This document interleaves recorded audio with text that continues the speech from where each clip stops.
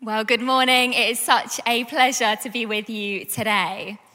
This summer, me and my new husband, Ben, went on our honeymoon to Scotland. And Ben had spent most of his summer watching Bear Grylls' Man vs. Wild. So when we arrived on our first day of our holiday, we found ourselves climbing Ben Nevis, but not the conventional route. No, we were going to summit 3 other mountains that day before eventually reaching Ben Nevis. But a couple of hours into our hike, I found myself on the side of a mountain feeling overwhelmed by a sense that I wasn't going to be able to do it. The mountain had been covered by fog, and I was exhausted. My thighs were burning.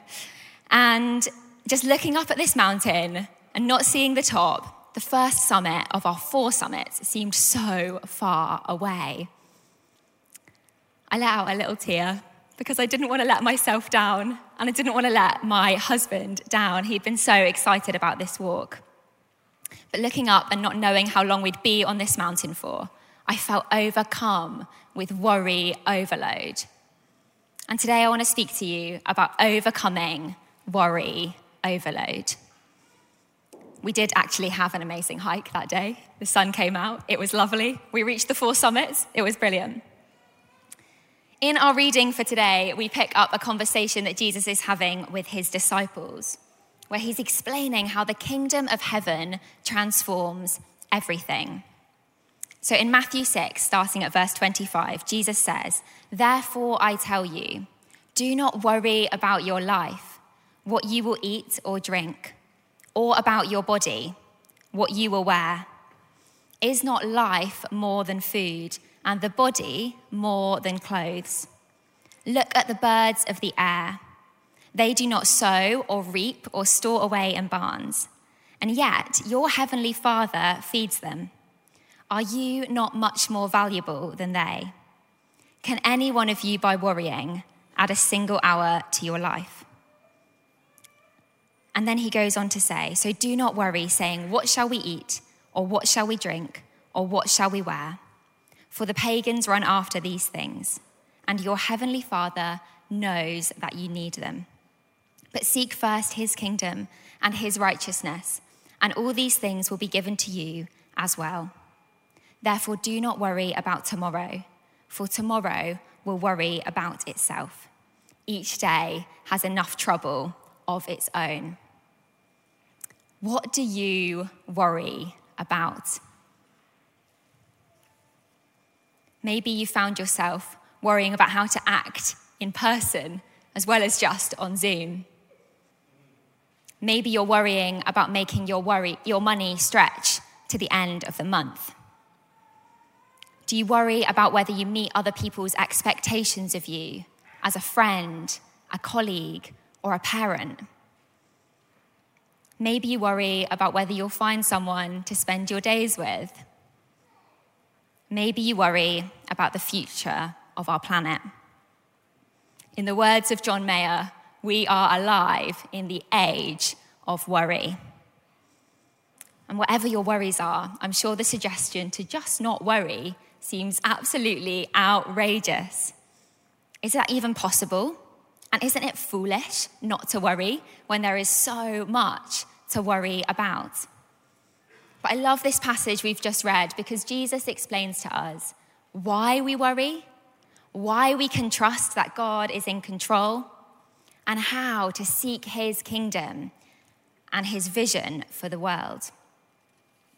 So firstly, Jesus reveals why we actually worry. When Jesus speaks to his disciples, they are in a different cultural moment to us right now, but they had some major worries of their own.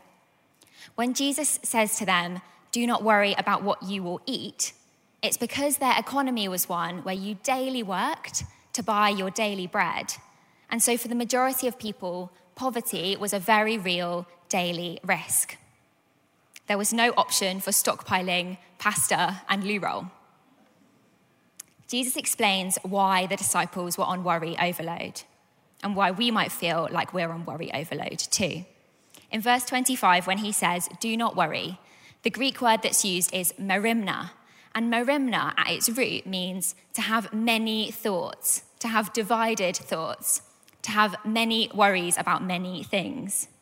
And in our culture, we are inundated. We are bombarded by different thoughts, notifications every 2 seconds from every angle.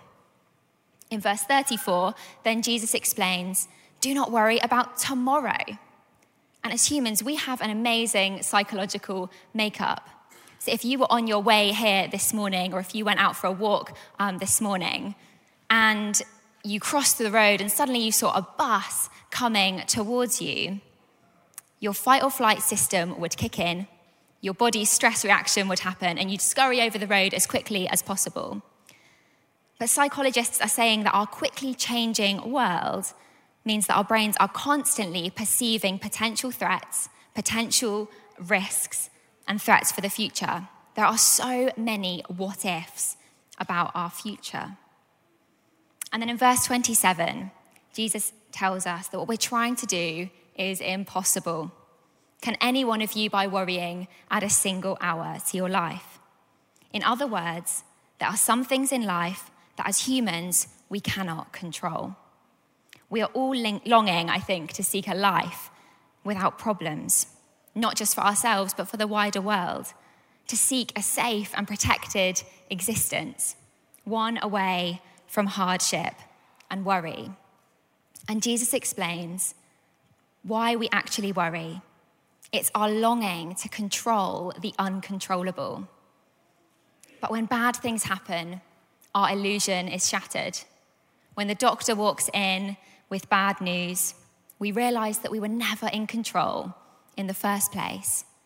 And when a global pandemic kicks off, we realize that we were never in control in the first place. I first had a panic attack when I was 16 years old. I had been doing my GCSEs, and that morning I finished my GCSE exams, and I came home, and I grew up in a village, and we had chickens in our garden, and I was sat at home in the garden, and that day a chicken just wandered over to me and looked at my bare foot and thought, that looks like food, and this chicken, just out of nowhere, pecked my toe. And that sounds like an absolutely ridiculous thing to cause a panic attack. But in that moment, my heart rate went through the roof and I couldn't breathe. So what was going on in my brain that day? Well, I just spent the past few months, day in, day out, revising for my exams. I was one of those kind of annoying people who pretended to everyone else that I hadn't revised, but secretly I was like working really hard. I'd been trying my very best to control the outcome of my exams and my future. And that day, once the exams were done, I was still left with this what if of my future. But suddenly, I had no way to control it anymore. I couldn't control the results anymore. And so for my exhausted brain, that little chicken peck was enough. It was the final straw for me. So what do we learn from all of this? Well, let's just acknowledge today that the worries that have been going around our head, you'll know what those worries are that are nagging at you. They're actually about things that are uncontrollable. So Jesus explains why we worry, and then he explains why we can trust that God is actually in control. So if we're not in control, and it's impossible to seek a life without problems, then how can we trust that God is in control? Well, in verse 32, Jesus gives us 2 reasons to believe that we can trust him. He says, firstly, you have a heavenly Father. And secondly, your heavenly Father knows what you need and will provide it. We can trust that God is in control because he's our heavenly Father who loves us and wants the best for us. He isn't some distant, abstract being. Did you know that the God of the universe is really very fond of you? So when Jesus says, do not worry, I'm reassured that he's not telling us off, that he's gently saying, hey, Annie, these worries are debilitating you. I can see that you're longing to make everything right, but actually your stress is impacting your relationships and your work. And Annie, I would love to have a conversation with you. I would love to remind you of my love for you and help you with these areas of your life. But instead, you are so focused on solving these problems yourself. Ours is a God who cares about our mental health. And if you are here today and you're struggling with an anxiety disorder, or if you're at home and you're struggling with anxiety, I couldn't encourage you more to reach out to friends and seek professional help. So we can trust God because he's our heavenly Father who loves us. And then Jesus says we can trust God because he's a provider. He's in control. I love how Jesus gives us something really practical to do to understand this. He tells us, look at the birds of the air. And I think it's because when we do, we realize that God is the original aerospace engineer in inventing those wings for flight. And he's the original fashion designer in creating those beautiful designs and feathers on the birds. He's the original matchmaker in creating some quite hilarious mating rituals for each species. I've watched a lot of David Attenborough's. And he's the original supply chain specialist in coming up with a food chain that works for every creature. And some of us might be thinking, well, doesn't the bad stuff in the world just prove that God isn't in control of it all? Well, no, I don't think so. Because of God's love, he gave us freedom to live as we please. And that does mean that there are troubles in this world. And yet God can use all things for the good of those who love him. And I've experienced this in my own life. About 8 years ago, I started uni, and on my course, I met my friend, Rach. And one day, leaving our class, Rach asked me if I was a Christian. And I said, no. Why? Are you? And she said, yes.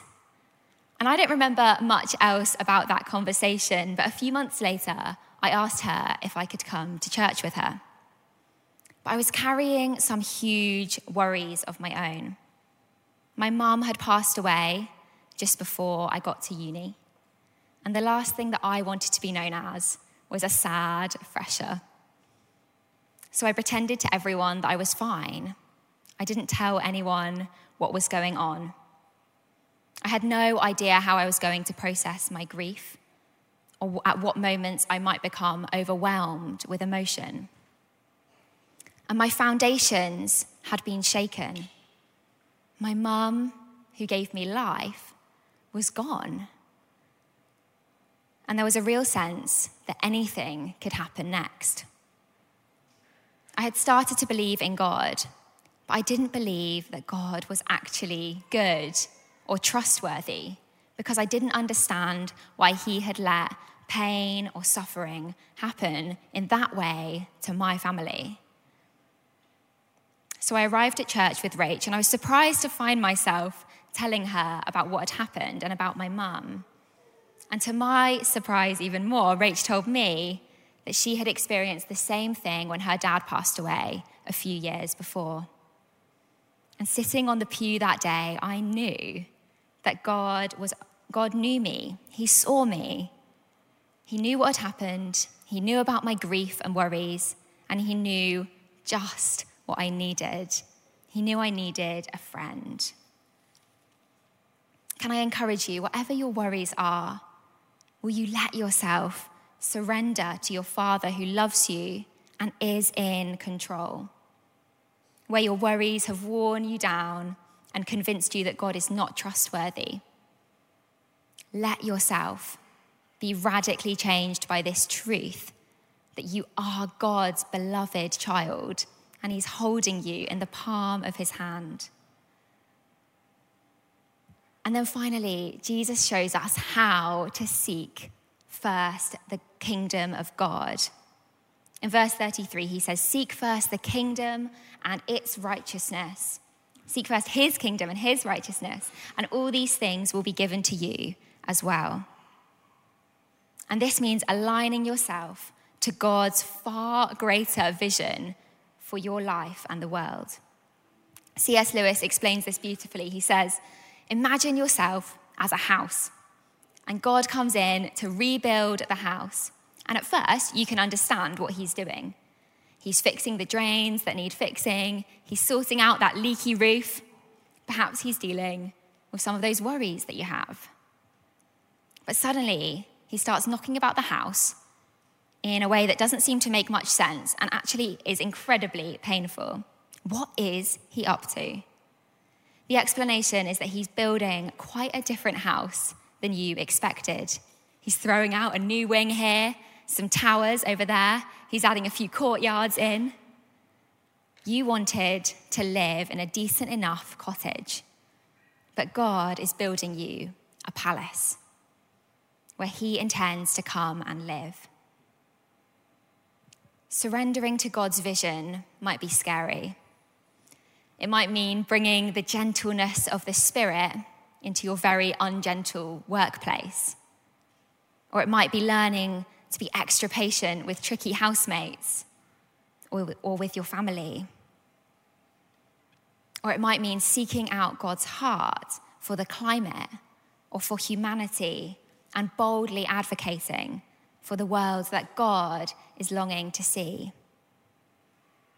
Jesus knew more than anyone that surrendering to our Father can be hard. On the night before he was crucified, Jesus cried out to his Father in heaven, "My Father, if there is any way, get me out of this. But please, not what I want. You do what you want." And for the joy set before him, he faithfully endured the cross. And thank God that Jesus submitted to the will of his Father in heaven, because his Father used the most unjust moment in history to bring about our salvation, our freedom, our eternal life. God knows what he's doing. The Lord can and will address your worries. But what he really wants to do is to bring us into a whole other way of living and thinking. There is no shame in carrying worry and anxiety into the room today. There is no shame in having worry and anxiety at home today. It really is a daily battle. So fix your eyes on him and his kingdom, and let your own kingdom fall away. In Jesus' name, amen.